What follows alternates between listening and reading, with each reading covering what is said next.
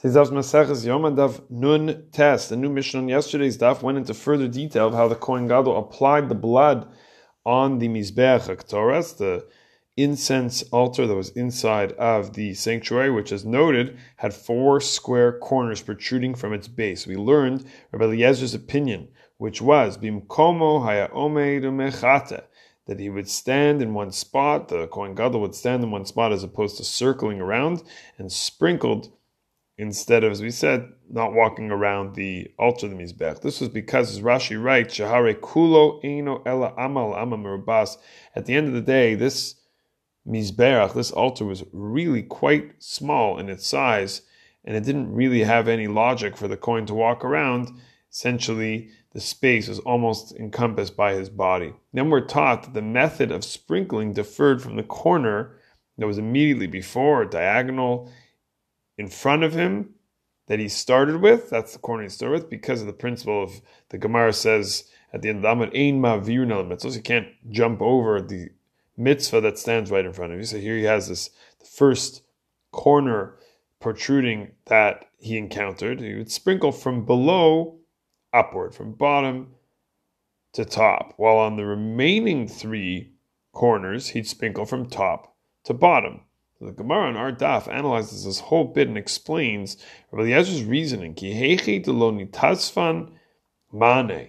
The purpose was to prevent his clothing from getting dirty, stained with blood. Rashi explains this, that if he were to go top to bottom on the corner that's in front of him, because of the proximity, the blood could trickle down onto his sleeve and would get dirty. And the halacha of dirty clothes is that a kohen may not serve in the Beis Hamikdash that way and would have to change his clothing.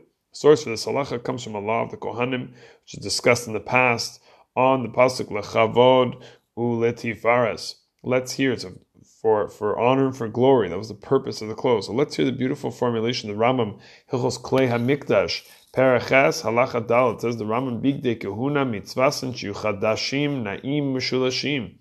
The clothing, the garments of the Kohen, of the Kohanim, the mitzvah is that they should be new, they should be fresh, they should be beautiful. Kederech Bigdei Hagdolim Shneamar Lechavod Ultifaras. Uses that pasuk of honor and glory. One of the ramifications of this halacha is our Mishnah. What does Mishnah say? The Kohen would alter the way in which he would sprinkle the blood on the one corner before him on the Mizbeach Toras. This is to prevent, as the Rambam writes, the next halacha, kol beged bigdei kehuna shenasut soin. If it becomes dirty, it becomes very dirty. Im malabni notan. You don't launder it, you don't wash it, you don't bleach it. Ela manichan leptilot velovesh chadashim. You can use the now tattered, use it as a tattered sort of dirty garment, but you can use the strands from there for ptilot that can be used for the menorah. We are talking here about a potential psul in the avoda. That's a big deal if the Kohen's clothing gets dirty. So Zilberstein quotes a related pasuk to this from Shmos Perach Vav Yud Gimel. It says, Hayasaruach al tzidi hamishkan. It's talking about the covers of the building itself, cover the Mishkan, that it had an extra cubit of material to fully cover the Mishkan, so it reached down to the floor, covering the walls entirely. As Rashi brings there, Lamda Torah, derech eretz she'adam mechase al hayafeh.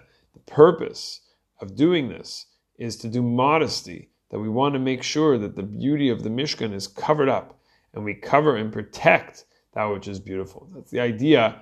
Musar here is not just about cleanliness, especially when performing a mitzvah, but about the Torah wanting us to preserve our dignity and protect our own honor and self-image, and ultimately encouraging us to further our growth and development.